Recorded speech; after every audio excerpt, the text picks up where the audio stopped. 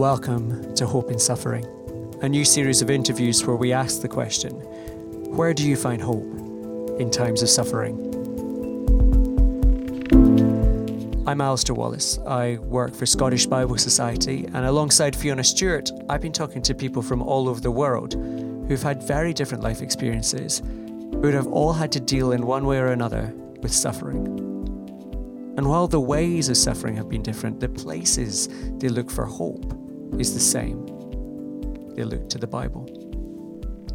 You may be listening to this during a time of suffering. You may be listening at a place where you feel you have no hope. Whatever our circumstances, we want these interviews to challenge us to look further into the unique hope that the God of the Bible offers. One that doesn't deny suffering, but promises something so much greater than we can hold on to, even in the midst of this broken world and our broken lives. On this episode, we talked to Mike Bassous. We'll introduce him properly in a moment, but at the start of our chat, we were keen to find out more about his surname. We're now recording. Family names, identity and belonging became a strong theme in our conversation. You'll see why. But the name Bassous is where it all began. Is it Bassous or Bassous? Do you pronounce the S? Bassous, yes. Bassous, beautiful. The family name is actually coming from what we call an Aramaic roots. That's the language that Jesus spoke. And apparently in our church history, there was a Saint Bassous who was martyred for his faith. And so after searching our family name, it's quite interesting because it comes from the language that Jesus spoke. It carries the name of a martyred saint for Christian faith. So it becomes a responsibility, doesn't it? Mike lives in Beirut in Lebanon, which is where he was when we spoke to him. For the last 20 years, he's been at the Bible Society in Lebanon, and for 15 of those years, he's been the General Secretary. His role has taken him across the globe, and he's visited over 60 countries. Yet while he's seen so much of the world, Lebanon has been his home all his life. What is it about Lebanon? What is it about? You know, you've traveled the world, but what has kept you there? Well, you know, I always tell the story of when I graduated from Long Island University in New York on May 17, 1987, and was on the flight back home the next day. And Lebanon was going through civil war at that time. And people would ask me, are you crazy? You're going back to a country into its, was I think 12th year of civil war in 87, because the war ended in 1990. And to them, I would say, no, that's home. That's where I feel I belong. And many, many years later of having told the story many times, one person came up to me and says, well, you know, that voice inside of your head could have been the Holy Spirit. And it's good to think of it like that, you know, God does not always reveal his full plan to us, but sends us little messages here and there. And so now when I look back, our involvement in ministry, despite having traveled all over the world, we feel that this is the place where God meant us to be. Unfortunately, many people go out of their way to go to places where God really did not mean for them to go. They just want to secure, the word we use a lot is they want to secure the future of their children. But God works in mysterious ways. My boys, the three of them are having, you know, they have excellent jobs. They're all over the world. They're not here anymore. The security comes from being within God's plan in our lives. That's the most secure way that we can actually do our work. Rather than try to create our own path, the best way is to simply depend on his guidance and be within his plan for our lives. It's very helpful. I wanted to come back as well. I thought it was really interesting when I asked you there to describe, to introduce yourself. Immediately you began to speak about your name and you began to speak about the Aramaic background, and immediately we begin to make these connections. And I think obviously that's true for you personally, but there is something about Lebanon, isn't there, in terms of its closeness to the biblical narrative. Lebanon is a country that has suffered, and its people know suffering. And you've talked there about that idea of people going outside of the country to find security. Is there a particular story of suffering that is a helpful thing for you as a Lebanese person to share with us? This is a biblical land. It's mentioned several times in the Bible. However, as you said, this is a land that is suffering all the time. I mean, there hasn't been a time where Lebanon was not going through some sort of issue or crisis. I mean, just to think of it, and again, I can reflect now and think of the past, but the civil war in Lebanon started when I was 9 years old. So basically, I just have little memories of a peaceful Lebanon, but nothing serious. And the civil war ended 3 months after I got married at 24. I didn't know the war was going to end in 3 months. I could have waited. I was still young. But that's the kind of issue that we had to live both our adolescent life, going into adulthood, wanting to create a family in the middle of civil war. So suffering has been accompanying us. And I don't look at it in a negative way. I think of it as a way in which it has deepened our faith. It has deepened our faith in the country. As a child, I remember my father reading Psalm 91 every night as we heard the bombshells go over our heads. You can look at this in two ways. You can look at this as, wow, what a suffering life you've had, or many people have had in Lebanon. Or you can look at this and say, wow, I admire the faith that has kept you in that country despite suffering. So there are two ways to look at it, a positive way and a negative way. And we chose the positive way. We chose that suffering, crisis is part of life. And you know what? If I want to be a little bit theological, Jesus promised us suffering. He didn't say, hey, if you follow me, you're going to have a great life, a great health insurance, liquidity in the bank. You're going to have safety nets. You're going to have a great investment. You're going to have... No, he didn't say those things. He said, if you follow me, you are going to have trouble. These were his exact words. And so I don't know why some people crack down when there is suffering and say, God, this is what Jesus told us. Jesus said, you will follow me, you will have trouble. However, the caveat of that verse is in the following words. But don't worry, because I have overcome this world. In this world you will have trouble, but I have overcome this world. To me, it means that I am serving on a team, Jesus' team. Jesus' team has already won the match or won the battle. And the suffering that we are going through in this lifetime is temporary compared to the prize that we have already won through Jesus, because he has overcome the world. So, if I want to go back and talk about suffering, there's a lot of suffering in our lives, yet we look at it positively. We look at it as a means to deepen our faith and as a means to share the hope that we have in our faith. Psalm 91, the psalm Mike's dad read to him, begins, "Whoever dwells in the shelter of the Most High will rest in the shadow of the Almighty. I will say to the Lord, He is my refuge and my fortress, my God in whom I trust." Words read in churches and Christian homes around the world, but perhaps not words that every Christian really knows the importance of if they don't feel they need shelter, and if they don't actually need God to give them refuge because they feel quite safe in the world. But what about the Christians in Lebanon, a place where suffering is part of daily life? do you speak of a suffering for your faith and in life? Or does the hope of the Bible fade away a bit as suffering has become something the country has experienced for so long?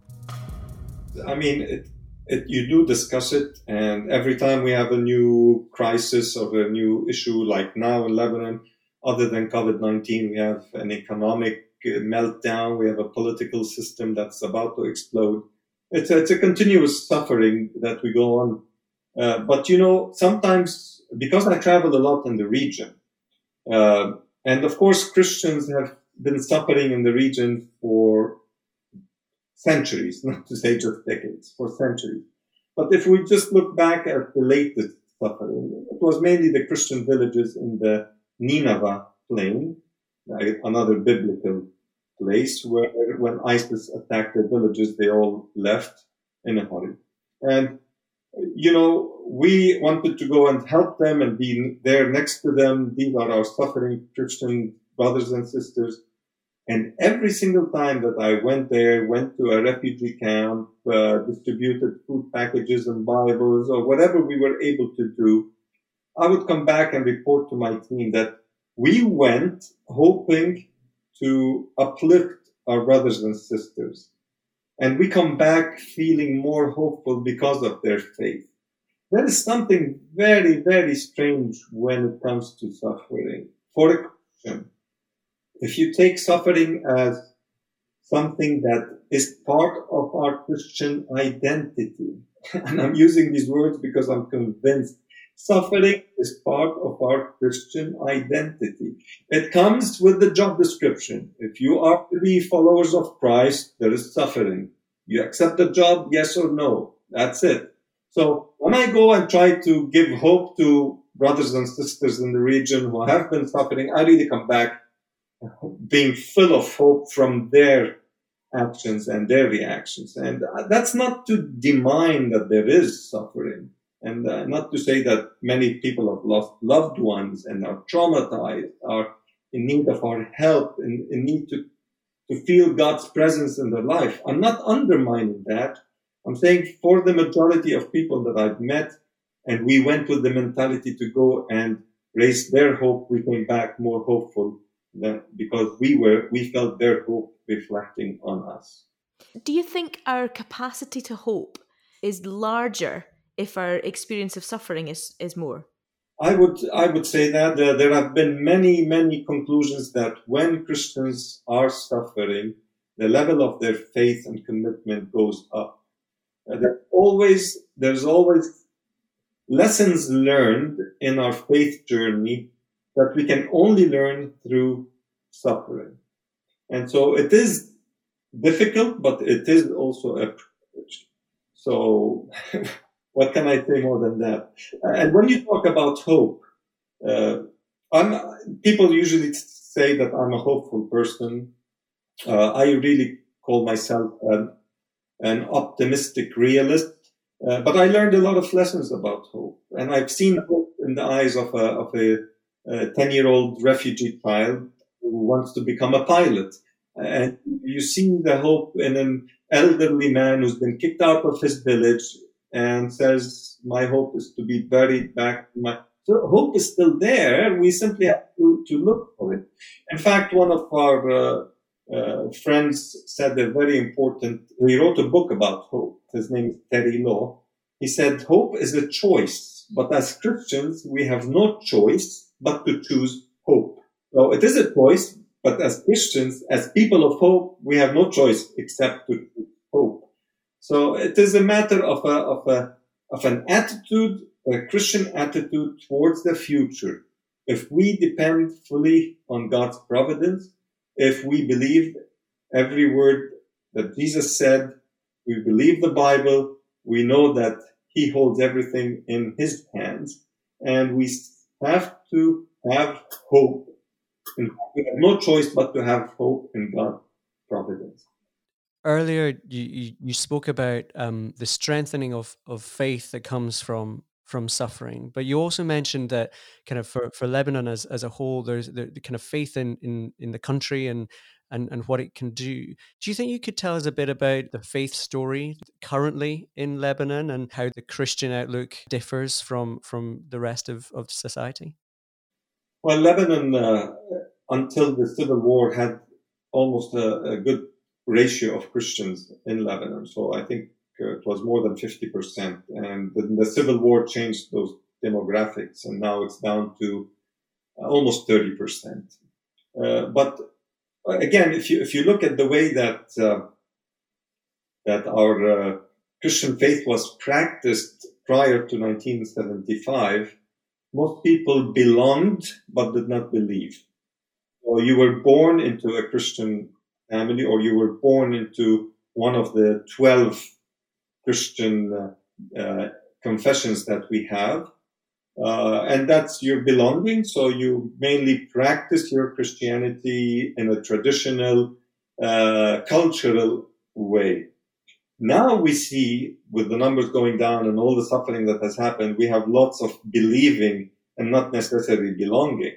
So now more of a faith-based approach. Even if I'm born in, now you see ecumenical movements happening everywhere. It's no longer the little clusters of belonging. It's actually reaching out. We are actually living, let me say this very nicely, we are actually living a honeymoon when it comes to church relations in Lebanon. Respect, reconciliation, acceptance of the other. Our board is an example of that. Our board of trustees, we have 12 members, and 4 are Protestant evangelicals, 4 are Orthodox, and 4 are Catholics. And so you just see that type of coordination and you know, if I want to be bold enough to say, because the church here is suffering, they are willing to work better together.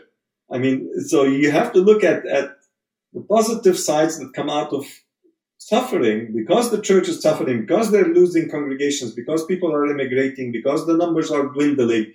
We are more united, and we want to work better together, and we want to love each other. So suffering can sometimes teach us lessons that we cannot gain under normal circumstances. I think that's really interesting to think about countries where the church is safe to meet, you know, and Christianity is free to be lived out without any sort of suffering. That's where the church begins to fight amongst itself. It's sort of this privilege or a curse, really, of having freedom of practicing their faith. And I've said that again and again. I'll keep on repeating it. When Jesus was sending the apostles to change the world, he never said that Christianity was going to be a majority religion. He never said you're going to be it was a handful, 12 people that changed the course of mankind. But in fact, Jesus said you will be salt and light in this dark world. Mike, you've talked about how the experience of hope, the experience of suffering, gives you the impetus to share that with others. And I would love to know a bit more about what that looks like currently. You've talked about the refugee camps and so on. How does that work out when you're seeing people in the direst of circumstances? Even within Christian communities and refugees camps, if they have been traumatized, and even if they have a Bible, and you give them a Bible, they feel God has rejected them and left them. If someone is traumatized, if a mother is traumatized because she's lost her husband, and she's asking, where is God, and why did God allow this to happen? But you say, here's a book, this will tell you about God. It's not going to happen. But if you go back and say, we're going to help you, we're going to show you examples of how many people lost loved ones in the Bible and how they were able to overcome their trauma. I wonder if you could share any stories of I guess, hope within these refugee camps. You know, that you're bringing the Bible, or, you know, bringing the truths of hope in suffering to these refugees. Are you seeing that actually they are finding hope? Trauma healing is probably the most powerful one, where we see the results immediately, because right after the trauma healing equipping sessions, people come to the cross and they pin their suffering on that cross. And that is a very symbolic way in which you allow people to say, here's my suffering, Lord. I'm pinning it to your cross and getting it over with. Right now, off my head, we've done more than 500 equipping sessions for trauma healing. To us, that's a big number. That's 500 people who are now fully engaging with others on how to overcome the trauma using the Bible. And this is very important because this is a Bible-based program, using Bible verses in order to overcome your trauma.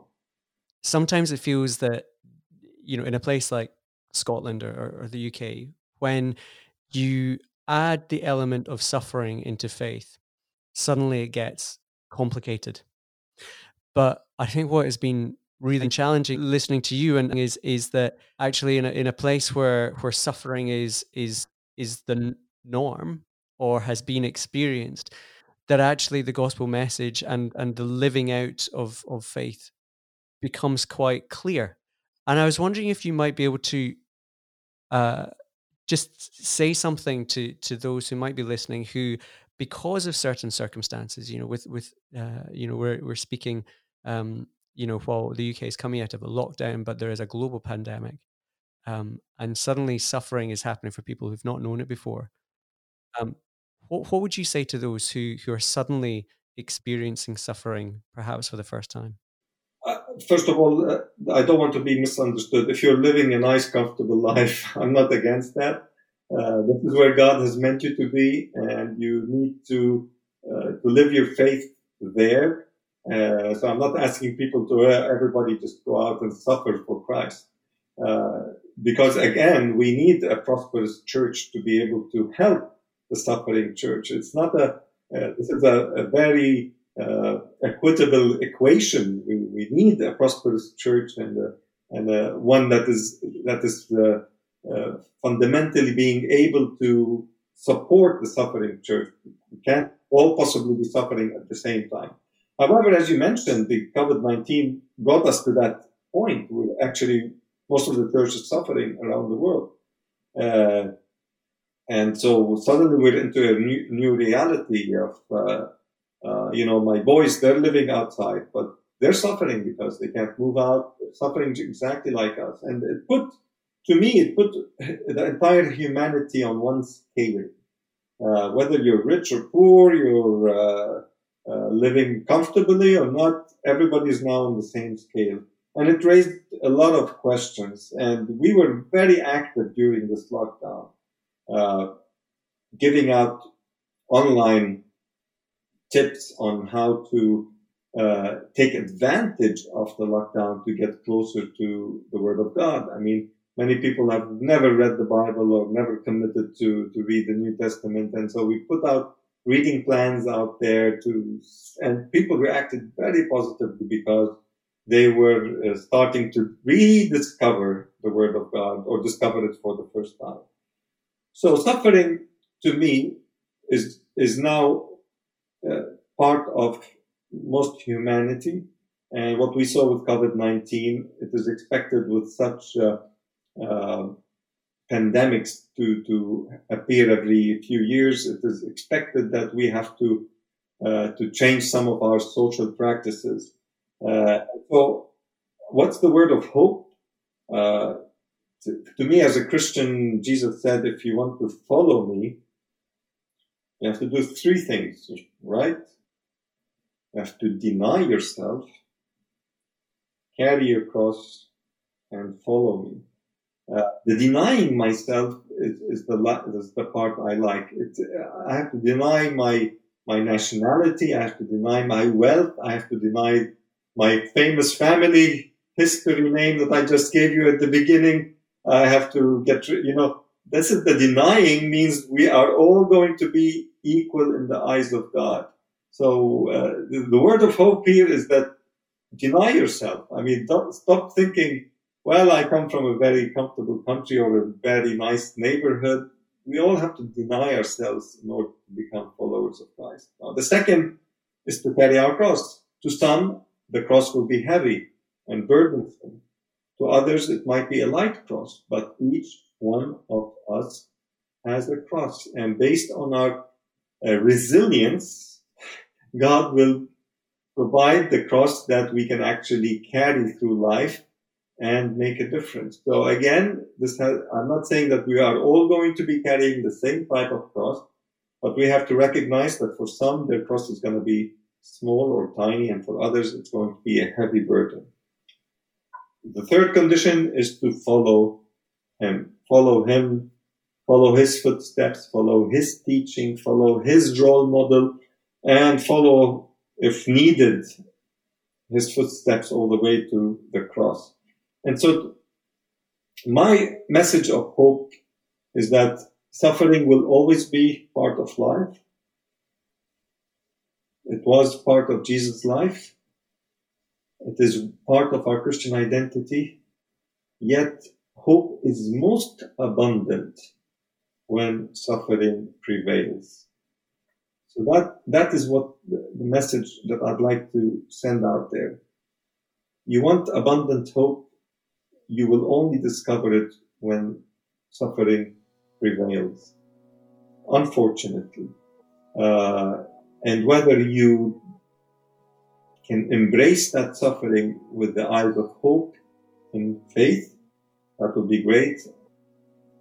Just try not to be negative towards the suffering and offer Jesus a chance to work in your life when you are going through a certain type of suffering. Our thanks to Mike Bassous. You can find out more about the work of the Bible Society Lebanon by visiting biblesociety.org.lb. For more on the theme of hope in suffering, go to www.scottish.bible/hope in suffering.